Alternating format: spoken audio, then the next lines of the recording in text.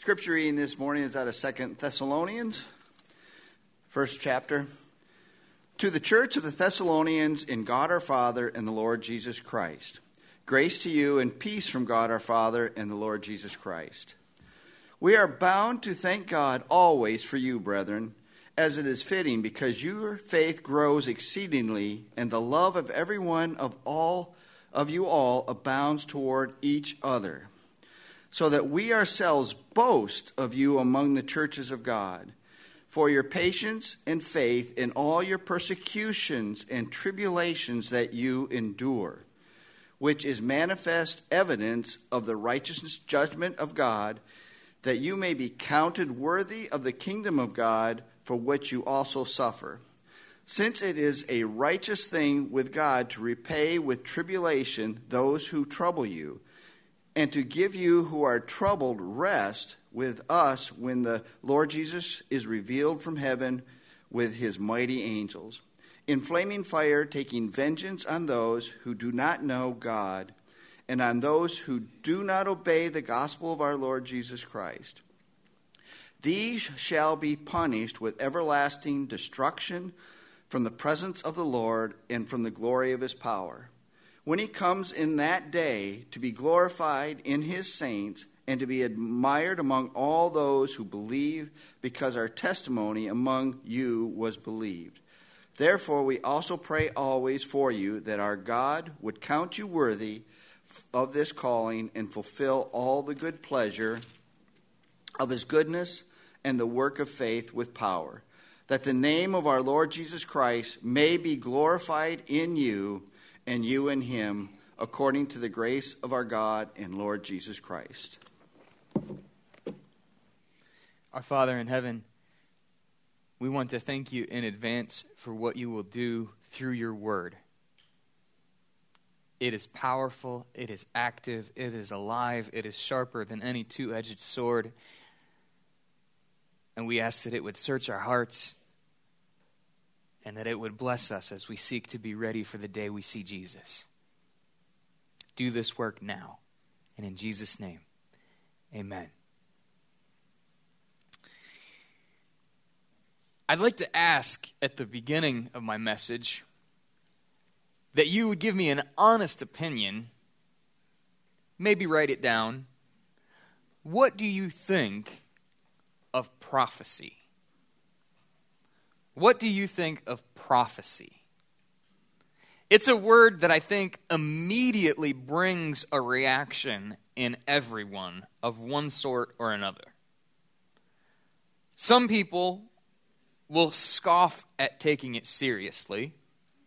Other people, it will create a kind of interest, a sort of question that they long to have answered.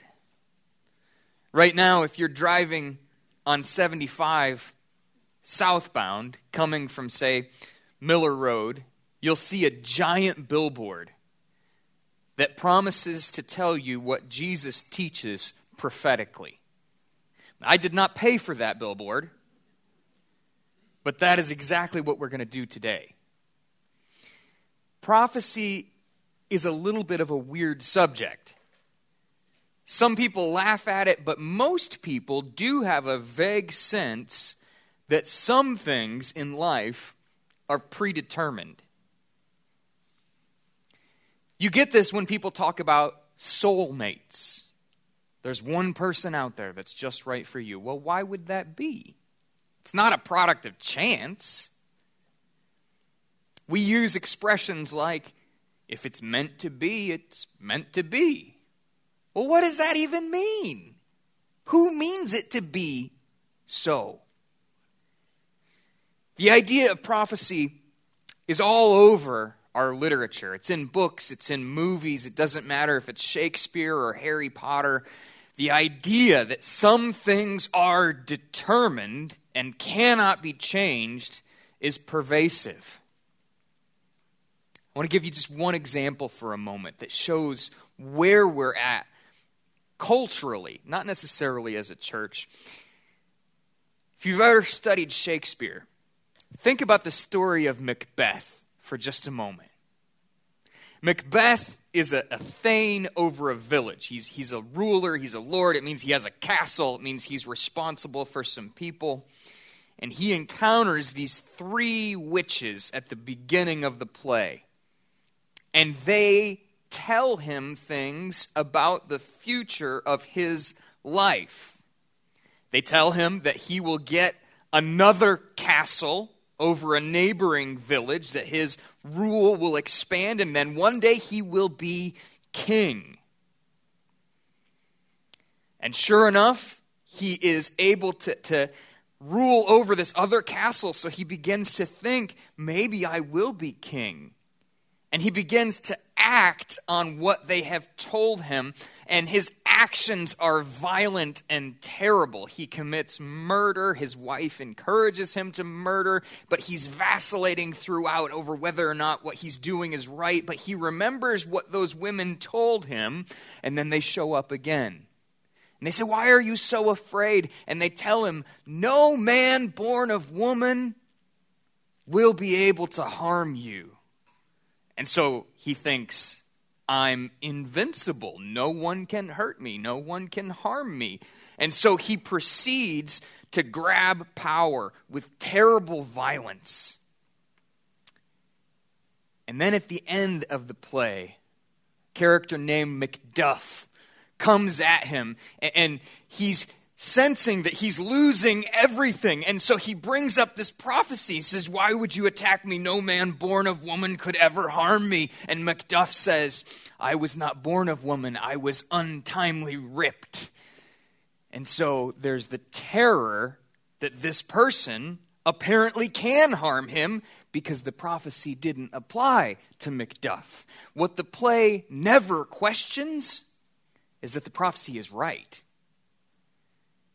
And Shakespeare uses that premise that everyone accepted, that the future can be known and that some things are determined. Here's what's missing in that kind of view of prophecy that so many people do accept, whether it's in popular horror movies, whether it's in classic literature, whether it's in a novel. So many people will accept that premise, but here is what's missing. The universe is not ruled by impersonal fate. Nothing that is determined is an accident. The Bible teaches that all things are planned by God, who rules on high in eternal joy. Prophecy is not predicting the future or seeing the future in some sort of crystal ball. Prophecy is declaring what God has said and what God has determined. One prophet in the Old Testament said it this way, and I love how he puts it. This is from the book of Amos in chapter 2.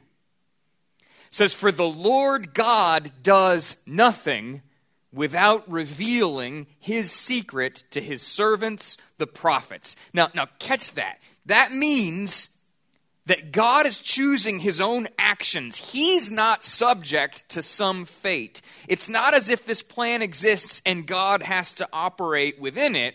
God is the one making the plan. And he reveals it to his prophets. Amos continues, "The lion has roared. Who will not fear? The Lord God has spoken. Who can but prophesy?" Amos is explaining the burden a prophet has when he hears from the Lord that he has to speak what God has said. And he's showing that the details of our world, both small and great, are all part of the plan of God. That's why we call God the Almighty. That's what it means that he is sovereign. And God is glorified through prophecy because when he declares that something will happen and it does happen, as happens again and again throughout Scripture, it proves that his power is at work in the world. And Luke's gospel, which we have been in for quite some time now, shows that to be true over and over again. Before before Jesus is even born, Luke shows that God is at work fulfilling his word. So in chapter 1, John the Baptist was born and preaches to prepare the way for Christ. And you can see prophecy given and fulfilled just in chapter 1, as John the Baptist is promised to be born to an elderly couple that could not have a baby. And just as God foretold it through the angel, it happened. John would preach to prepare the hearts of the people for the coming of Jesus. And just as God foretold it through the prophet Malachi, it happened. John went as a forerunner to prepare the way for Christ. Jesus was born of a virgin. Luke tells us about this in great detail. And just as God foretold it in Isaiah 7, it happened. Jesus healed the blind and the lame. And just as God foretold it in the prophet Isaiah, it happened. And Luke records it. He wants you to know about it. Jesus was numbered with transgressors. And just as God told it in Isaiah 53, it happened. In fact, in the moment that Jesus is arrested, if we were to skip forward in Luke's gospel just a few chapters, Jesus says, "This scripture must be fulfilled in me." And he was numbered with transgressors. For what is written about me has its fulfillment. Christ says those words in Luke chapter 22, verse 37. His understanding of his life is that he is fulfilling the perfect and good plan of God exactly as God has determined it. When it says that he was pierced for our sins in Isaiah 53, we read in terrible detail exactly how the Son of God was crucified on a cross. Just as it was written by the prophet Isaiah, so it was perfectly fulfilled by Christ Jesus. But not only is the suffering of Christ part of the perfect plan of God, so was his resurrection and exaltation. So when Christ has been raised, Jesus said to his confused followers, was it not necessary that the Christ should suffer these things and enter into his glory? These are my words that I spoke to you while I was still with you, that everything written about me in the law of Moses and the prophets and the Psalms must be fulfilled. Those are the words of Jesus in Luke 24. In other words, the thing that makes biblical prophecy different from some sort of destiny or fate is that our loving God orders all things according to his purpose. And that's why the Apostle Paul can say in Romans, all things work together for the good of those who love God and are called according to his purpose. And I say all of that to say this. In our text today, in Luke chapter 17, Jesus has a lot to say about the day that he returns. And since so much Scripture has already been fulfilled, we must listen to what Jesus says about the day of his return. And it's my prayer that listening carefully to Christ will help each of us to be ready, and that today and every day until we see him, we will serve him with all of our strength.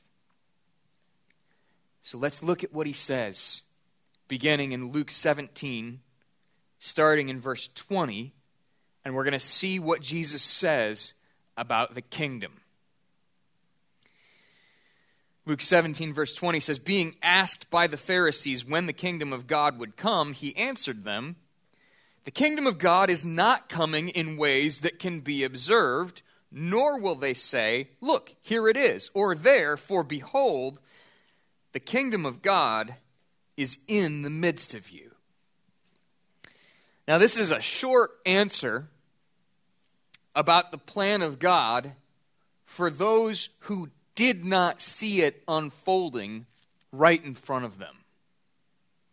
Jesus says there's a very real sense that the kingdom of God was already present. Now, this would make no sense to his hearers because they expected the kingdom of God to be ushered in by a son of David ruling on a throne. And they were not wrong. The kingdom of God will one day be ushered in by Jesus, the son of David, who will rule on a throne. But that's not how it begins. The reason Jesus could say that the kingdom was in their midst, even though he was not ruling on a throne, was because the king was there. And in fact, he was about to be inaugurated. And you might ask, how is Jesus inaugurated? He's not ruling on a throne in Jerusalem today. But the Bible says that when Jesus was raised in glory, he sat down at the right hand of God. He is there now, waiting until God the Father puts all of creation under his feet, and there will be no one in rebellion under King Jesus. That's why Jesus says the kingdom cannot be observed, because he's currently not here. You can't point to a capital city where King Jesus is ruling. Right now, the kingdom has no borders. It has embassies all over the world as people who worship King Jesus gather together and worship like what we're doing right now. And just like Jesus said in his day, the kingdom is in our midst now because we recognize that Jesus Christ is Lord to the glory of God the Father. And in fact, it's spreading. I don't know how often you think about things like this, but there are more Christians today in 2019 than there have been at any other time in human history. There are believers all over Africa and all over Asia. And even here, where sometimes the church feels like it's losing ground, even here, God is at work saving people and calling them to himself. Even here, the church will not be defeated. King Jesus never loses. But the truth is that the king is not recognized by everyone today. While Jesus is with the Father, he has left the church with the mission to spread the gospel of the kingdom to the entire world. We are to spread the good news that the King will forgive our sins and our rebellion because in his love and mercy, he has died in our place. He has been executed for treason that we committed. And that is good news. We have a King of love. But if you reject the good news, the coming of the Son of Man that inaugurates the kingdom will not be good for you. And Jesus does two things as he turns and describes this to the disciples. He describes what the times leading up to his return will be like, and then he describes the day of his return. And he does them both at the same time. So what I'm going to do now is I want to read the rest of our passage for today, and then we're going to discuss the days of the Son of Man, plural, the days leading up to his return, and then we're going to discuss the day of his revealing, singular, which has not happened yet, which we still look forward to. And my prayer is that as we listen to what Jesus says, our hearts would be ready. So read with me verses 22 through 37 and hear what Christ says to his disciples. Verse 22, and he said to the disciples, "The days are coming when you will desire to see one of the days of the Son of Man, and you will not see it. And they will say to you, 'Look there,' or 'Look here.' Do not go out or follow them. For as the lightning flashes and lights up the sky from one side to the other, so will the Son of Man be in his day. But first, he must suffer many things and be rejected by this generation. Just as it was in the days of Noah, so will it be in the days of the Son of Man. They were eating and drinking and marrying and being given in marriage until the day when Noah entered the ark and the flood came and destroyed them all. Likewise, just as it was in the days of Lot, they were eating and drinking, buying and selling, planting and building. But on the day when Lot went out from Sodom, fire and sulfur rained from heaven and destroyed them all.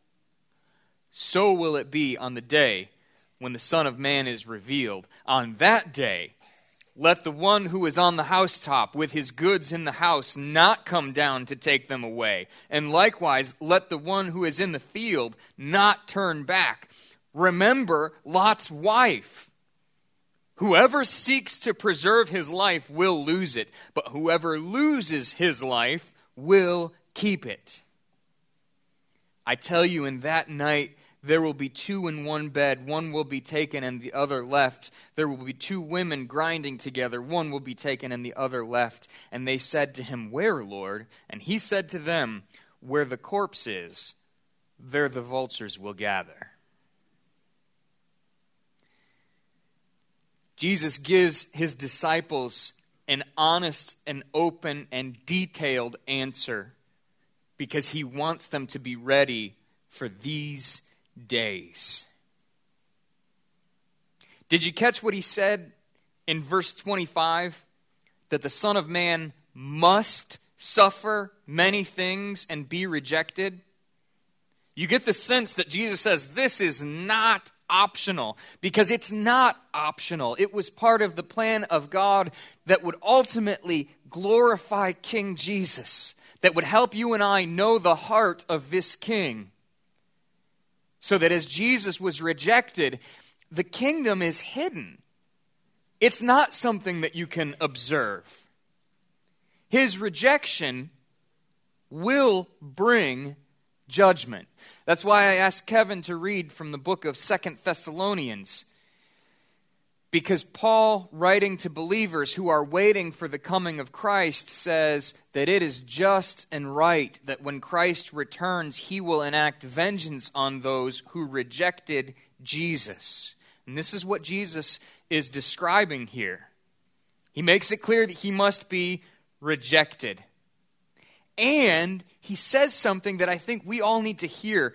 His return will be unmistakable. His return will be unmistakable. Notice what he says in verse 24. For as the lightning flashes and lights up the sky from one side to the other, so will the Son of Man be in his day. In other words, you don't need a special code to crack the secrets of the Bible so that you can tell when Jesus is coming. God wants his word to be obvious and clear, and when Jesus comes back, it will be obvious and clear. No one will miss it when Jesus comes back. You don't need to worry about that. And you don't need someone with some sort of special secret insight to explain it to you. The Word of God is living and active and powerful. God wants you and I to listen to it in preaching. He wants you and I to read it. His intention is not to put secrets in there. That's not the kind of God we serve. The kind of God we serve wants to declare openly what you and I must do now. And what he says is, you and I need to be ready for this day by repenting of our sins and worshiping the King before he comes back. Because what he describes is that the days of the Son of Man, plural, will be full of judgment leading up to his return. And when he returns, it will be too late to repent. He gives two examples of that. The first example that he mentions are the days of Noah. Now think for just a second. He's saying the days of the Son of Man, plural, I believe start when Jesus was on the earth, when he walked here over 2,000 years ago. Because the days of Noah included Noah's life up to the time of the flood, but when the day, singular, of Noah came, the door was closed and the flood came and judgment fell. The days of the Son of Man began when the Son of Man was here 2,000 years ago. But the day of the Son of Man will come just as the flood of Noah was unmistakable, so it will be when Jesus returns. You will not miss it. You will see it with great clarity. And Jesus describes how the people in Noah's day did not listen to the preaching of Noah. Instead, they were eating and drinking and marrying and being given in marriage. In other words, it was just life as usual. The Bible tells us that Noah preached that people needed to repent, and no one listened. They didn't believe the preaching of Noah, and so they were condemned. And in the same way, Jesus preached, and many people did not believe him. The apostles have preached, and many people did not believe them. And the Church of Jesus has proclaimed this message for 2,000 years, and many people do not believe and are not ready and will not be ready. It's life as usual, and they will be unprepared when Jesus returns. The second example he gives is the example of Lot. And you might remember the story of Sodom and Gomorrah in the Old Testament, how they're a city with a reputation for great evil. And it says in Genesis that God heard the cries of the victims. It's not as though God hates sinners. God loves people. But the problem with sin is that it hurts us and it hurts the people around us. And Genesis describes in this instance, God heard the cries of the people who were suffering, and his judgment was literally an answer to the prayers of suffering people. And so as the people in Sodom and Gomorrah were suffering and crying out to God, God came and judged their city. And it serves as an example for all of human history that God will put an end to evil and suffering. And if you do not repent, that means that God will put an end to you. But in the days of Lot, they were eating and drinking, buying and selling, planting and building. But on the day when Lot went out from Sodom, that day, singular, fire and sulfur rained from heaven and destroyed them all. And so Jesus gives us two examples. The days leading up to this destruction, people did not listen to his word. People were not ready. People were unprepared. And the destruction came, and there was no chance to repent. The day of his revealing will be too late to repent. You can see this, and I want to mention just a couple of verses that mention that day, singular, with its clarity. So look again at verse 24. He says, "For as the lightning flashes and lights up the sky from one side to the other, so will the Son of Man be in his day." In other words, it is unmistakable. It is universally seen. Go down to verse 30. It says, "Just like those days from Lot, when fire and sulfur rained from heaven and destroyed them all," verse 30, "so will it be on the day when the Son of Man is revealed." In other words, destruction comes when the Son of Man comes. If you are not ready for his return, it will be a day of destruction.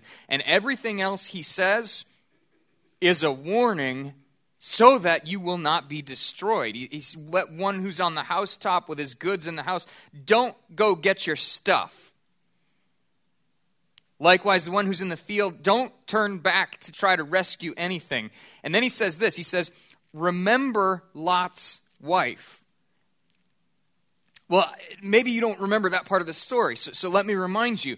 As Abraham has pleaded for the city that God says, "I'm going to judge," he says, "Will you spare the city if there are so many righteous people in it?" And he barters back and forth and gets that number down to fewer and fewer and fewer. And it becomes evident that there are no real righteous people in the city, but God saves Lot and Lot's family. And he sends a messenger that goes to Lot, says, "You must leave tonight." And Lot's family flees. But Lot's wife, as they are fleeing this destruction, turns and looks back at the city that she loved. The scripture says she is turned to a pillar of salt. She was killed in a moment. and was left behind. And what Jesus is saying is that she longed for the city that God was judging. And you and I are to learn from her example. If we are too tied to this earth, we will not be ready either. And so we are urged to be ready for this day. And I want to talk about how we should be ready. Some have a foolish idea that in the last days, we need to just stockpile guns and ammo and food rations. Let me be blunt. Jesus says if you seek to save your life, you will lose it. Period. And what are guns and ammo and rations if not human attempts to preserve your life? So if you think that you will save your life by your preparedness, you are a fool for not listening to the words of Christ. Jesus is not telling you this so that you can hunker down in a bunker. He intends for you and I to serve him with our life, whatever that means. You are not to hide out until his return. There will be no safety in hiding. Secondly, do not waste your time in idle speculation. People will have all kinds of crazy ideas about predicting the return of Christ. Jesus says, don't bother. Don't believe them. Don't waste your time and energy. When he returns, it will be obvious. And you will not have a sense of when he is coming until he is here. But what is clear are the commands of Jesus. And now we are to obey them. And here's one command from this text. He says, if you want to save your life, if you want to avoid judgment, you must lose it. Look again exactly at what he says in verse 33. I tell you, whoever seeks to preserve his life will lose it, but whoever loses his life will keep it. So Jesus expects you and I to lose our lives for the sake of the kingdom. What does that mean? He's already talked about this in the Gospel of Luke. And I believe there are a couple of ways that we can be ready to lose our lives for Jesus. Number one, we need to believe the Word of God that God's just judgment is coming. It doesn't mean that you take a judgmental attitude towards non-believers. Think about what Jesus did when he was here. Jesus came to save sinners, both Pharisees and prostitutes, all kinds of sinners. And he came and he loved them. So as we recognize that God's judgment is coming, we don't have a superior attitude towards other people. We, like Jesus, have the attitude that we want to see as many people be saved as possible. Jesus' whole life was lived to save sinners. He says that's the purpose that he came for.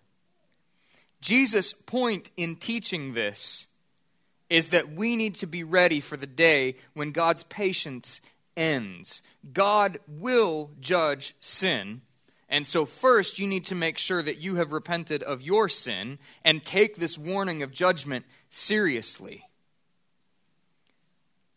Secondly, let me urge you not only just to believe the Word of God when it says this day is coming, but secondly, go to war against covetousness in your heart.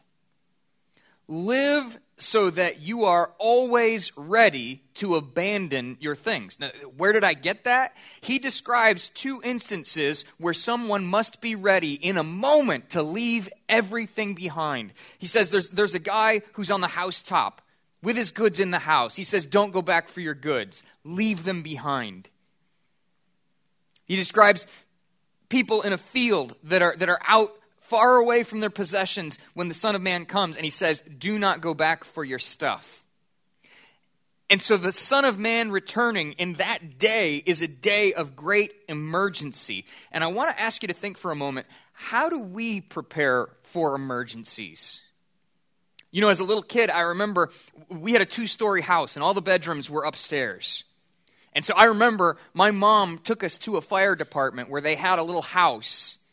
and they put some steam in the house that acted kind of like smoke, and they made the alarm go off, and the firemen taught us, okay, this is how you crawl in case of a fire. And I still remember, I was a really little kid, but I remember the fireman teaching me, said, when you want to feel a doorknob or a door, you don't reach with your hand like this because it'll burn your hand and you won't be able to use it. So you touch the back of your hand to a door or to a doorknob and just see if it's safe to go through that door. And we practiced in a house that was not on fire, so that if our house did catch on fire, we would be ready. And I knew where the escape ladder was, and I knew how to put it on my window. You might say, your mom was crazy. No, she wanted to be ready for the worst because she knew that it could happen. And so it is with us. We know that Jesus is coming. So we must be ready. And if you want to be able to abandon your things in that day, practice abandoning them in little ways now. Hold your things loosely. Be radically generous with what you have. It pleases your generous God when you are generous with other people. If you have an open hand and you abandon your things now, it's very much like that little practice house that the fire department had, where we got down on our hands and knees and we crawled and we pretended like it was on fire so that if there were a real fire, we would be ready. Well, you know how you prepare to abandon all your things in the day of Jesus? Start abandoning some of them now. Use the things that you have. Give up the good things that you love for the good of others. That's why Lot's wife is so tragic. Many of the things I'm sure she loved were good things. She's not necessarily one of the women who was so sinful with the rest of the city. We don't know. I mean, I'm sure she wasn't perfect. Lot certainly wasn't perfect. But it's completely possible that her love was for good things, and it caused her to miss what God was doing. And she didn't recognize her need for salvation, and so she was not saved. So now, don't let good things turn your heart away from Christ. Give your life to Him. Recognize God made you. Jesus bought you with His blood. Confess your sin and rebellion now and begin to obediently follow Jesus. You can seek God in prayer now. And in fact, the next message we're going to look, Jesus teaches us to pray about this day. You can spread the good news of God's mercy to others, that we can be forgiven now, but it begins by bowing the knee today. Recognize that you must use your possessions for the King before the King comes. So if you behave like your stuff is yours, you are the kind of person who will look back. You can tell that now. Recognize that your time is not your own. God knows how much time you have, and He's given it to you. If you treat your time like it's your own, you will not be ready in that day. You will be caught unprepared and unaware. But if you live every day like Jesus is coming back, you will be ready. So parents and grandparents, number one, be ready yourself. Be humble and repent of your own sins. Use your time and your possessions for the King, but also prepare your kids to meet Jesus. Pray that they will be ready and teach them the gospel. And church, this is one reason why prayer is so urgent for us, that we need to pray together, not just in this service, but at every opportunity that we see each other, that we can pray that we would be ready. And let's pray right now. Father in heaven, we have heard the teaching of Christ, what this day will be like. And I ask that you would help us to live soberly, that you would help us to live alertly, that you would teach us to live every moment as if it could be the moment that Jesus will return, and that we would not be ashamed, but that we would be full of joy at His coming. And I pray this in Jesus' name. Amen. I want to dismiss you with a scripture reading from 1 Thessalonians. Paul says, "Now concerning the times and the seasons, brothers, you have no need to have anything written to you, for you yourselves are fully aware that the day of the Lord will come like a thief in the night. While people are saying there is peace and security, then sudden destruction will come upon them as labor pains come upon a pregnant woman, and they will not escape. But you are not in darkness, brothers, for that day to surprise you like a thief. For you are all children of light, children of the day. We are not of the night or of the darkness. So then let us not sleep as others do, but let us keep awake and be sober. For those who sleep, sleep at night, and those who get drunk are drunk at night. But since we belong to the day, let us be sober, having put on the breastplate of faith and love, and for a helmet, the hope of salvation. For God has not destined us for wrath, but to obtain salvation through our Lord Jesus Christ, who died for us, so that whether we are awake or asleep, we might live with him. Therefore, encourage one another and build one another up, just as you are doing. Go in peace.